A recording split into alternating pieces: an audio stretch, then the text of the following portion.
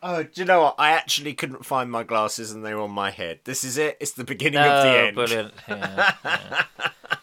Well, at the moment, at this time of day, I can't find anything. You can't even find your head. I can't find. I can't find my purpose for living. I can't find anything.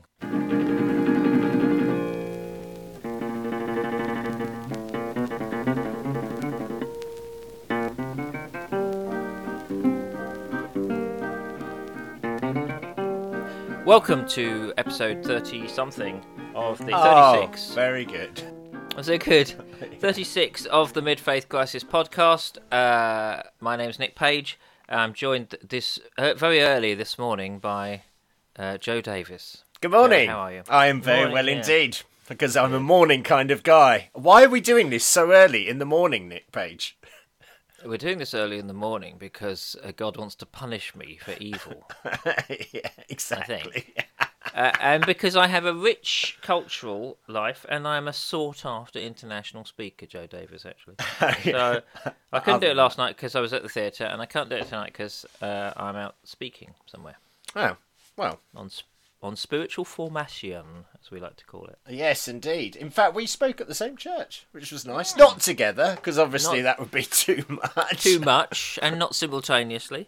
But on last week? No, a couple of weeks ago. Yeah, it was a couple of weeks ago. That was fun, wasn't it? You did a Saturday. I did the Saturday when there weren't so many people. When there were only 80 people. And I came in on the Sunday to clear up the heresies. You would never have had time. I'm like a sort of theological road sweeper, following you around. And you're the elephant in the parade. Anyway. Thank you. Anyway, on that note, happy Valentine's Day. Oh, yes, it's Valentine's Day. Thank you. I don't know if I've got a card from a certain bald admirer. It's normal. Listen, you know I love you.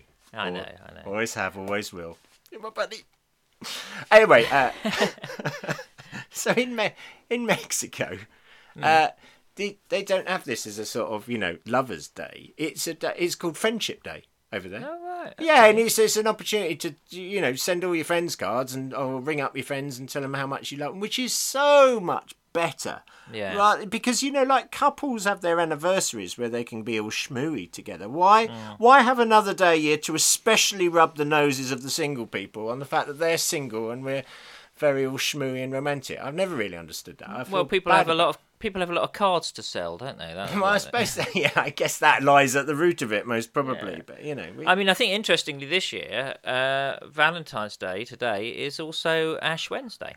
So there you go. So you could, if you're looking for a nice romantic date tonight, just smear ash on her forehead. So I won't take you out for a meal because we're now entering Lent and we're fasting. I'm going to try that. Yeah, it's bargain, isn't it? It's got to work. How many people will now not be giving up chocolate because of that? Yeah, well, I've always given up Lent for chocolate. That's how I rock.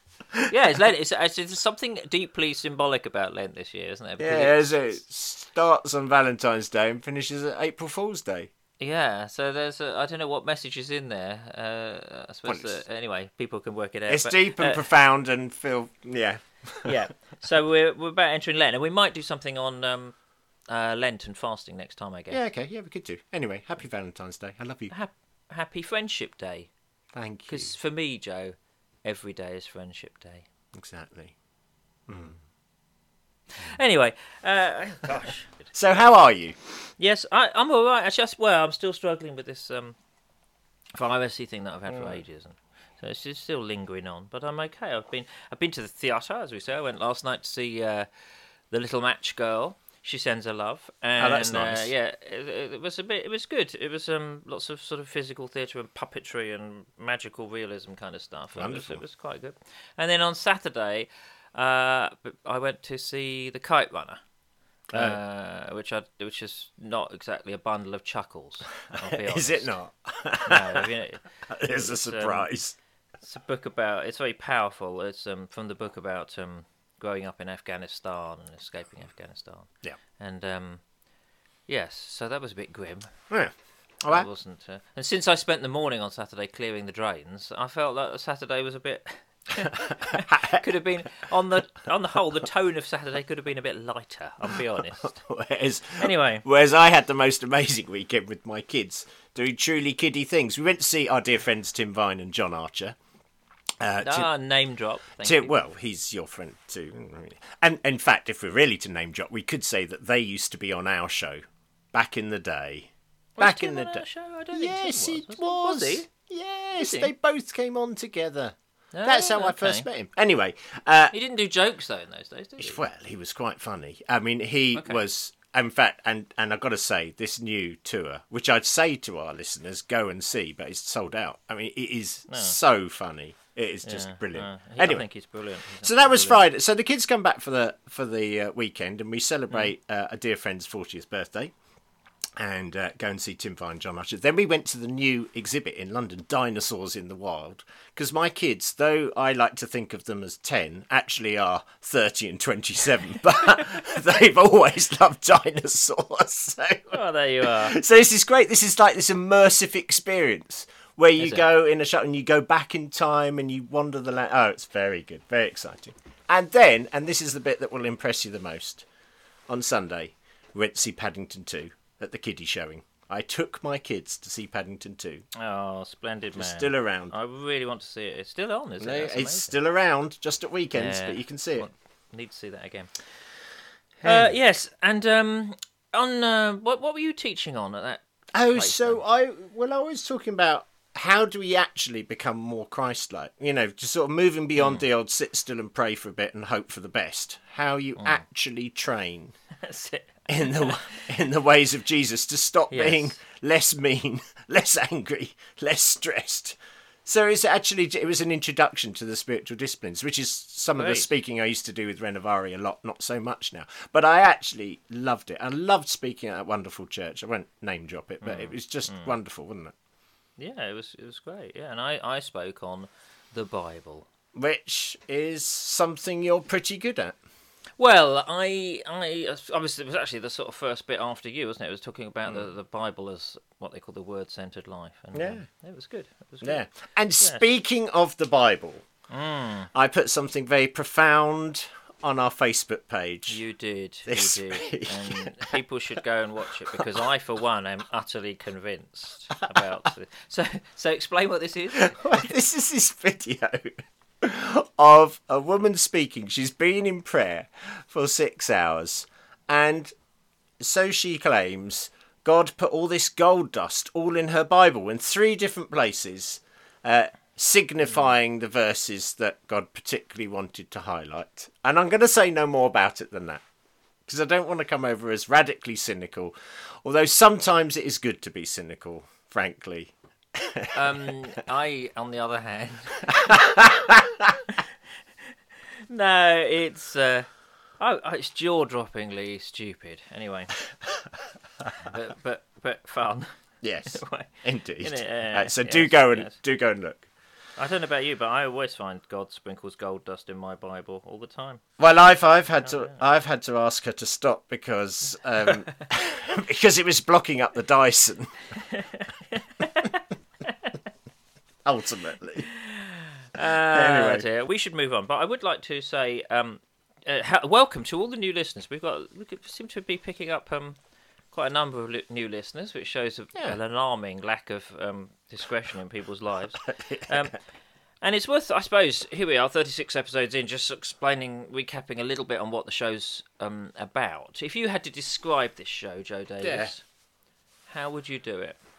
I'd say, as we said once before, look, what happens when you go to church and you just start that unsettling process of going, huh? What? I'm not sure I believe this. Am I allowed to question this? And you don't know what to do and you don't know where to go. And here we are, a little group of friends now. I like to think of you all as friends. And we started this so it was a safe place to explore questions. We're not trying to convince anyone we're right and others are wrong. We're just simply providing the place where faith can exist with questions, I guess. So it's really a place where you can bring whatever you're thinking about. It's about I always view it as It's for Christians who have asked, "Is that it? Yeah. You know, is there something more than this?" And it's also a place where we can sort of talk about some of the absurdities, I guess, And laugh. and laugh openly. Talking of which, Yeah. anyway, welcome. Sorry, but talking of which, I was at occasionally one of the things we talk about are the words of worship songs. Really? I hadn't noticed that. Yeah. Some of which gets in the podcast. Yeah. And I was at this place the other day, and I'm just trying to remember the words. There was something like this. We sang this song, and it's, "I will climb this mountain with my hands wide open." How does that work? There's nothing to hold on to. You're going, I don't think you've understood mountain climbing. And I looked at it was a genuine worship song.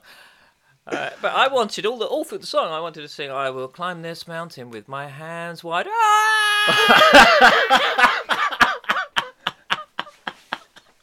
I just resisted the temptation. Did you actually resist? Because I can't I imagine did, because that. I was speaking there. I mean, that's going to say the Nick Page of old would never have had that discipline.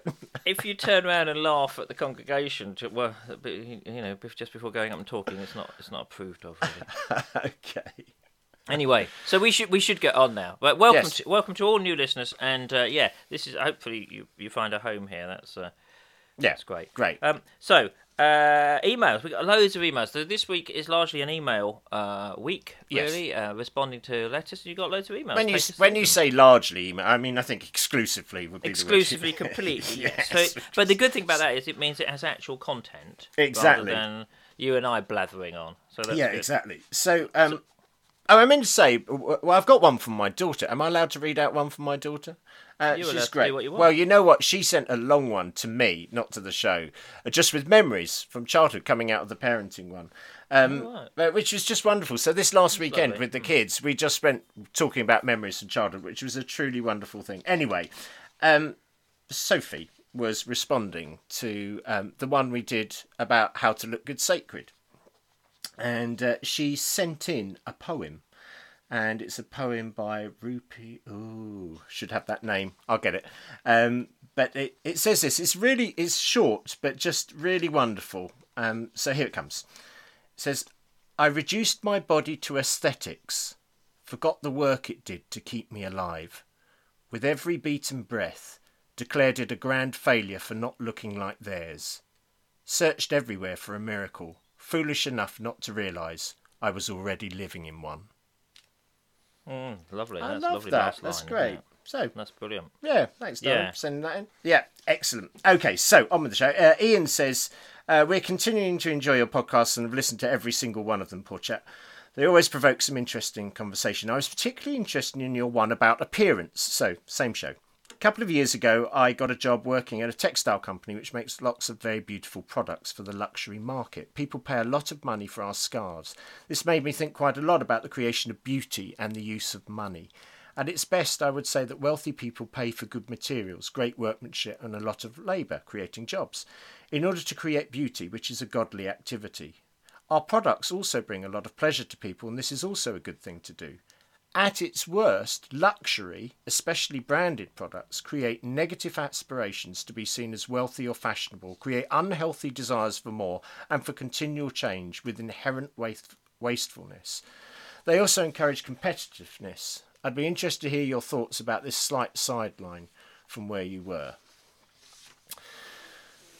So I think yes, he was well, just I trying think- to show the shadow side of that industry. Well, of course, and everything every product you have has a shadow side in a sense. You know, things can be either used for good or bad, or they can be viewed in a good and bad way.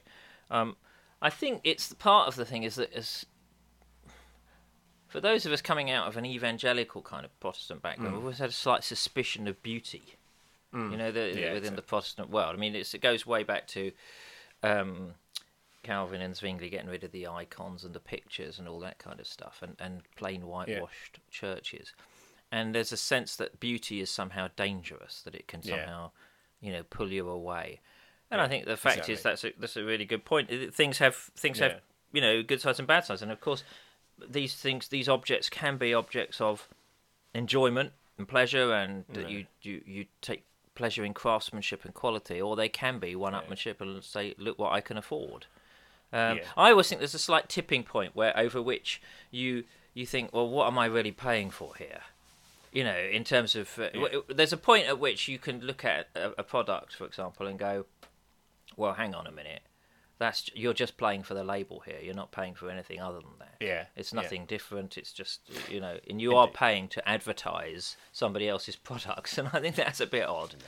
But exactly. I don't know. You have to test yourself, don't you, and test your own motives about why you buy things, really. And I think William Morris. Sorry, I'll conclude this. William Morris, the very hairy Victorian artist, he said, "Have nothing in your house that you do not know to be useful or consider to be beautiful."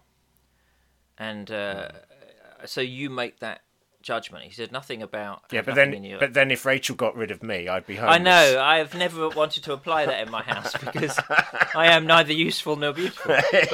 But no, you know, no, in other words, it's about you. You're beautiful, man. Anyway, no, you know, it's like, well, look around you. Do you know something is useful? Do you know, or do you think it's beautiful to have? And then... I think that's a fairly good... He didn't say have nothing in your house that you do not consider to make you one up over the neighbours. Yeah, sure. No, it's good. So anyway. Yeah, and I think all I'd add to that, Ian, is I think, as is so often the way, as you alluded to, you know, the church often has a very negative attitude. So we're just trying to put the other argument, but then I guess it can look one-sided, like we've swung the pendulum, you know, too far the other way. But of course there is vanity in that industry. Well, we are incredibly vain, as you can tell from pictures. Exactly. Of us, anyway. Okay, moving on. So we've got another one from Nick, and I'm going to call this Nick 3, because this is not the same as the two Nicks from the other one. Oh. And he says this. He says, as a busy business owner and family man, I find time as I'm lying in bed to listen to your bickering and musing on issues of life and faith. As a previous minister, I work hard to find ways to connect to faith in ways that are authentic, and for this I thank the two of you. The lighter approach and the way the two of you will not always agree with such things brings an edginess to what you do. Okay, so the truth is, there is something hypnotic about your podcasts, and as a man who carries levels of stress, I always find I sleep deeply once I put on your podcast and wake up through the night with the dulcet tones of Joe and Nick as my podcast goes back through week by week, month by month. I'm sure this was not your intent when a year ago you started these podcasts.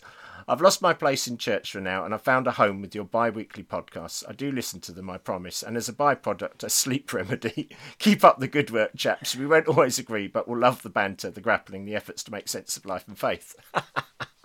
How lovely. There's a backhanded compliment. Well, surely we are the stuff of nightmares.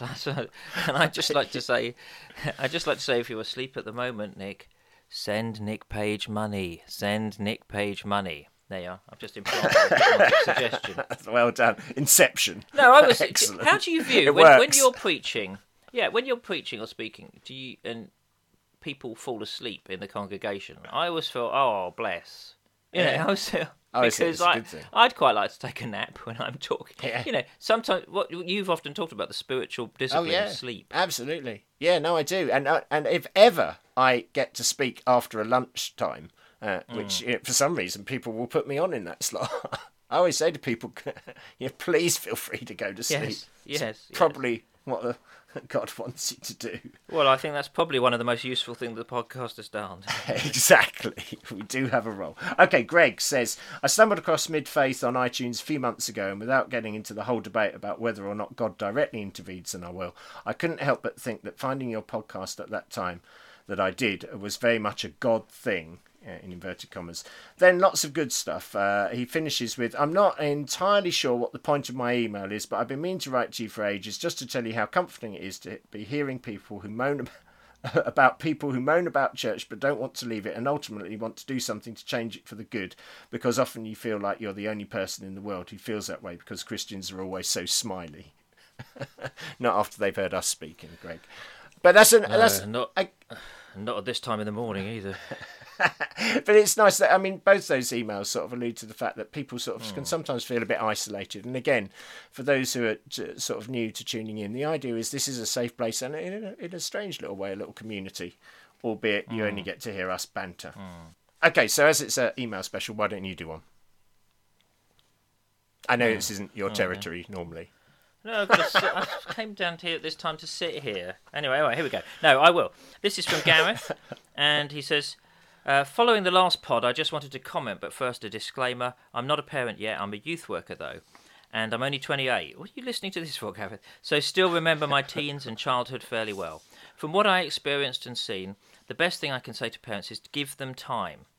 Just spend loads of time with children. I remember not a single Christian teaching from my parents, but I do remember loving being with them and being part of their faith journey, and them being part of my faith journey. I also remember being part of a church with them, and I remember watching them living in a way because of their faith that I wanted to aspire to. Often people say I'm not worried about telling people about my faith, but I like to show them. Sometimes I think this is what people say because it gets them out of the scary idea of talking about what they believe, but I think it's something that absolutely holds true with children. And he also talks a bit about the importance of church and finishes with this little line, hope this is helpful. If not, burn it, or better still, be with your children as they burn it. Many thanks. That's great. Yeah, it's so true. I mean, and there was a bit of a phase, I don't think it's so popular now, quality time is what counts with your kids, not quantity time. And I never agreed with that, because how do you just filter out all the quantity time and just end up with quality time? How is that even possible? Doesn't life determine that you spend quantity and then amidst all that quantity you get a bit of quality? Isn't that the same in any relationship? You can't just say, I'm just going to have the good bits of a relationship with you. Yes. I don't want any of the dreariness or the mundanity of it. We're just gonna cream off the good bits. Yes. And I suppose what they're talking about there is they're saying, well, don't just... It's like being in a room with other people where everyone's on their phone. Yeah. You are sort of modern spending life. Time. Yeah. You are spending time with each other, but it's hardly of high quality. True. But I agree. You don't know which bits of the time you're going to spend with your kids are going to be the quality time that they remember. Yeah. You like to think it's the bit where you sit them down and talk about total depravity and the truth of Calvinism. But It's turns out it was going to the chip shop. And I think sometimes Christians, well-intentioned Christians, and I think this is probably more a thing, again, I fear to say it, for men rather than women, but they sort of read those bits in the Bible that seem to imply love for God above anything else, including love for family. So I've known people, drag their families all over the country and create huge resentment out of a sort of real earnestness, a zealousness for God. And, it's kind of honourable in one way, except that theologically, I'm of the opinion how you demonstrate your love for God is how you love those around you and those closest to you, particularly and especially your kids. Yeah, I don't think it's... So that is love for God. Yeah. But there we go. Yeah. Well, and sort of bits of the Bible like 1 John talk all about that. If you love one another, you're not. But that's loving God, and so I think it's much more messy than that. People like I've heard that a lot as well. First and foremost God, and then your family, and then your son. As if you can somehow rank the affections in your life in that way, as if anybody ever really does that. Anyway. Okay, so we've had another email in from Pete who says, I was listening to your podcast whilst doing my Sunday morning spiritual exercises. Okay, less spiritual, more plain exercise since I was at the gym.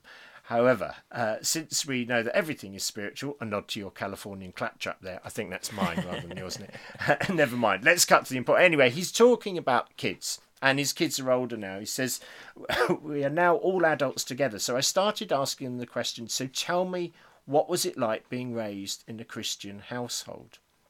And so then he continues through the email to talk about, some of the things they did out of their zealousness, like, they kind of banned certain toys and now he's gone back and bought them those toys for Christmas. Fantastic. And he finishes just by saying, let your children in, express your doubts to them if it's appropriate. It won't necessarily derail their fledgling faith to see their parents grappling with issues. It will probably make for a more authentic, genuine and bona fide faith for everyone in the family. And then he says, keep casting your pod. Yeah, that's great. Yeah, thank you very much for that. I think there's a bit of wisdom there yes. in terms of being authentic with kids, because they sniff out, BS, don't they? They yes, know they what's do. real to parents and what isn't. And I like the idea of being able at some point to look back and be honest and say, look, we made a load of mistakes. Yeah. We were trying to, because everybody, I genuinely think, apart from some parents who've got some issues and problems. Most people, they love their kids and they're trying to do the best for them. And they pick that best from all around. They kind of look at what other people do and they think, oh, perhaps I should do that. Or they're trying to muddle through. And you're trying to help your children in the best way. But sometimes you look back and you go, why on earth did I emphasise that bit? Or why, why did I do that? Exactly. Anyway, shall I do one? Yes. Because I hear you crying, where are the women? Exactly. Where are the women? Where? Where are the women? Anyway, so we've got a few emails. This is from Helen. She says, hello, Joe and Nick, still enjoying your podcast, so thank you for continuing to make us laugh and see things in a different way. Yeah, not necessarily a good way, Helen. She says, she has that book you talked about. Yes. You know the book that you talked about last week? I didn't realise this. I thought it was some ancient book. No, it's a new book. Right. It's beautiful. And she says, I've certainly been rather uncertain about some of the contents, but our 4-year-old loves it, so we keep going with it. There's a whole section about Jesus in his life, which is a good start for small children. Well, so that's good. So I was probably too mean about that, but anyway, there we go. Anyway, she talks about how the book sort of represents a lot of what people get told in church. And she says, I think people just don't take the time to question it, as it's seen as fundamental to the Christian faith. As you've said so many times, though, once you start to question these things out loud, you can get some interesting and unhelpful responses, so it's no wonder we keep them to ourselves. Yeah. So why do we keep going to church, she said? I think it's so that our children have a sense of belonging and acceptance at church, even if I am doubting faith. I know church is a place where my children are loved and cared for in a wider community, and we receive support as parents as well. And she goes on to recommend some other books, Stories Jesus Told by Nick Butterworth, 60-minute book by Rob Parsons. Yeah, brilliant. And she talks about the grace dice. And she says, Nick mentioned the grace dice a while ago, and I couldn't stop laughing as we had that exact same dice when we were growing up. My sisters and I thought it was a bit naff and made up silly tunes to the words. However, we remember it and made family memories, so that's got to be a good thing. Yeah. No, I'm very grateful for that email, because I guess, I thought as well that it's sometimes you do get cynical, particularly when there's gold dust appearing in everyone's Bibles. Directly. I am not cynical about that. I believe. But cynicism on the whole, I know people can talk about healthy cynicism, and I understand that, but cynicism on the whole doesn't move you forward. It tends to actually make you angry. And I think it's a really important thing in the whole mid-faith crisis thing. If you're in that stage of the mid-faith crisis where you're just kicking against, you're just angry, you're just going, oh, that's so stupid, or these songs are so rubbish and pathetic, or this is so... If you're still angry about all those things, you've got energy, but it's not a focused energy that's going to move you through the mid-faith crisis. You've just got oppositional energy that's just going to keep you stuck in a rut where you're going to go around going, this is so stupid, or these people, why don't they see this? And actually, I think part of growing through the questioning is going, it's okay that I used to believe that, and it's okay that others still believe that. And I'm not going to diminish them or rubbish their stage of faith, because I was once at that stage. But there's a progression through and a movement through. And I think that's true for kids as well, actually, in their, journey of life. They have all the rules at the beginning and it serves them well, but then they learn to question the rules, and then they learn there's flexibility. And our faith, I think, is so like that. So, if we gave it too much of a hard time last time, then forgive us, because actually, whilst we would disagree quite strongly with some of the images of God those stages portray, we recognise that they're just part of the stages. Yeah, I've been reading, rereading for the umpteenth time, Gerard Hughes' book, God of Surprises. Have you ever read that? No, I haven't. No, it's you'd love it. It's a fantastic book. Okay. Came out in the sort of mid-80s. It was one of the first books about the sort of inner life, the importance of the inner life, and looking at your own life and reflecting on it, and about stages of faith. And he talks about 3 stages of faith in his book. He talks about the first stage is an institutional stage, where you need all the rules, and you need the church with all its doctrine and all this kind of stuff. And the second stage is an intellectual stage, which you question everything, and you start to sort of question a lot. And that's like the teenage rebellion kind of stage. Yeah. And then the third stage is a mysticism stage he talks about. But the point I want to make out of that, is he says you don't necessarily want to leave all the other stages behind. No. You know, his point is there's still a role for the institutional church. And there's certainly a role for questioning, and there's still a role for all of that. And I would say that even in the stuff I look back on, and my upbringing, I think that's part of it, and I try and look on it with a bit of gratitude, really, for where it's brought me, really. And so, I think that's true, and I think children and church, that is one of the great things about church. The church does more youth and children's work than virtually any other place except schools. You know, that's it. It does provide such a fantastic environment often. I know so many parents who continue going to church because it's the children, and they want them to experience that. So good. Okay, right. Well, moving on. We got an email from Roxana who says this: Dear Joe and Nick, I enjoyed listening to episode 35 in which you talked about parenting. You shared some valuable thoughts on Christian parenting, blah blah blah, and particularly how do you nurture faith in your kids when you have doubts. She accuses us of possibly veering off course a tiny bit from that question. Can I just say, I object to that. She says that, yes, I think you veered off course a tiny bit from the questions raised by two of your listeners. I don't think we veered off course, because I think we avoided them entirely. Exactly. You can only veer off if you you can't veer if you've never been on course. Good point. Thank you. So Roxana, we're not going to read the rest of the email. No, we are. Yeah. Okay, she says, I agree that we should continue to teach our children the things that we are sure of, particularly the truth that God loves them and that they are special to him. I would also say this: do keep wrestling with your doubts and questions and don't give up. Don't stop going to the church, or your children will think it's unimportant and they will also be tempted to give up. Do pray with your children, because that blesses both you and them. I've enjoyed discussions with my 6-year-old son, and I think it's important to listen to his ideas, to be honest about my uncertainties and not to give him trite answers. Yeah. Already the question has come up, why hasn't God answered my prayer? And she goes on, those are great questions to wrestle together with. So I think both Pete and Roxana are encouraging that kind of honesty with children about the faith journey and about stages. One of the big things you have to learn as you go through life is honesty, I think. It's just being honest with people, and honesty with your children is just part of that, really. We put up so many, appearances and wear so many masks, and it's for the children, it's about, what's the right level at what's the right time, but yeah. Yes, no, and I want to say something about Father Christmas here. So I'm going to be careful, because I don't want to give away trade secrets about Father Christmas if listeners are listening. Right, I'm not going to listen. With young children now. But if you are listening with young children, you might just want to sort of turn this down a little bit.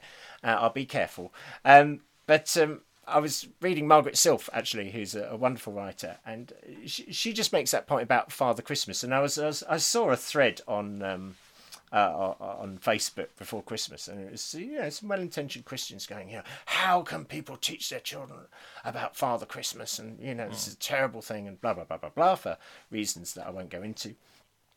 And she makes the point that we're so afraid sometimes of these mythological stories, but actually there's some really important truths in that story that are helpful, and what lies at the basis of these stories is about giving, and about giving in secret, and about blessing, and that these are all really good things about that narrative, about the Father Christmas narrative. There's some real beauty in that, and there's some stuff that is cohesive and good for families, and traditional, that ties you into a long tradition. And it was interesting to hear her pointing out all the virtues of that story. And I think it's true of the earlier stages of our faith journey. We believe all this stuff, so literally, and we hang on to it so tightly, and we don't want to think of it as mythological. So we have a very literal interpretation of everything. And then when that starts to disperse, because we've started asking questions, you're tempted to think, oh, how can I have believed in that? But actually, there's truth hidden in there that is so good that you wouldn't ever want to lose. It's just you've got a new understanding of it. So don't despise the earlier stages of faith, because they served you well. And don't despise a child's simple faith, and don't despise the simple faith you used to have. Just sort of accept that you've transcended it a bit now, and you're including it in a bigger understanding. Great. I think that's really helpful. Yeah, Yeah. hope so. So I am now wanting to go back to bed. Really? That's true. Which is a shame because I've got a full working day in front of me. Well, I want to say thank you to all the listeners who wrote in, Yes, and we really appreciate all the emails. And I know we haven't read them all, but thank you so much. If you wrote in and we didn't read it out, it's just that it was similar to another one. But please keep writing to us, joe@midfaithcrisis.org. You are not alone, and we're very grateful for your support and following of the podcast. Indeed, and these kind of questions and emails are really sort of why we do it.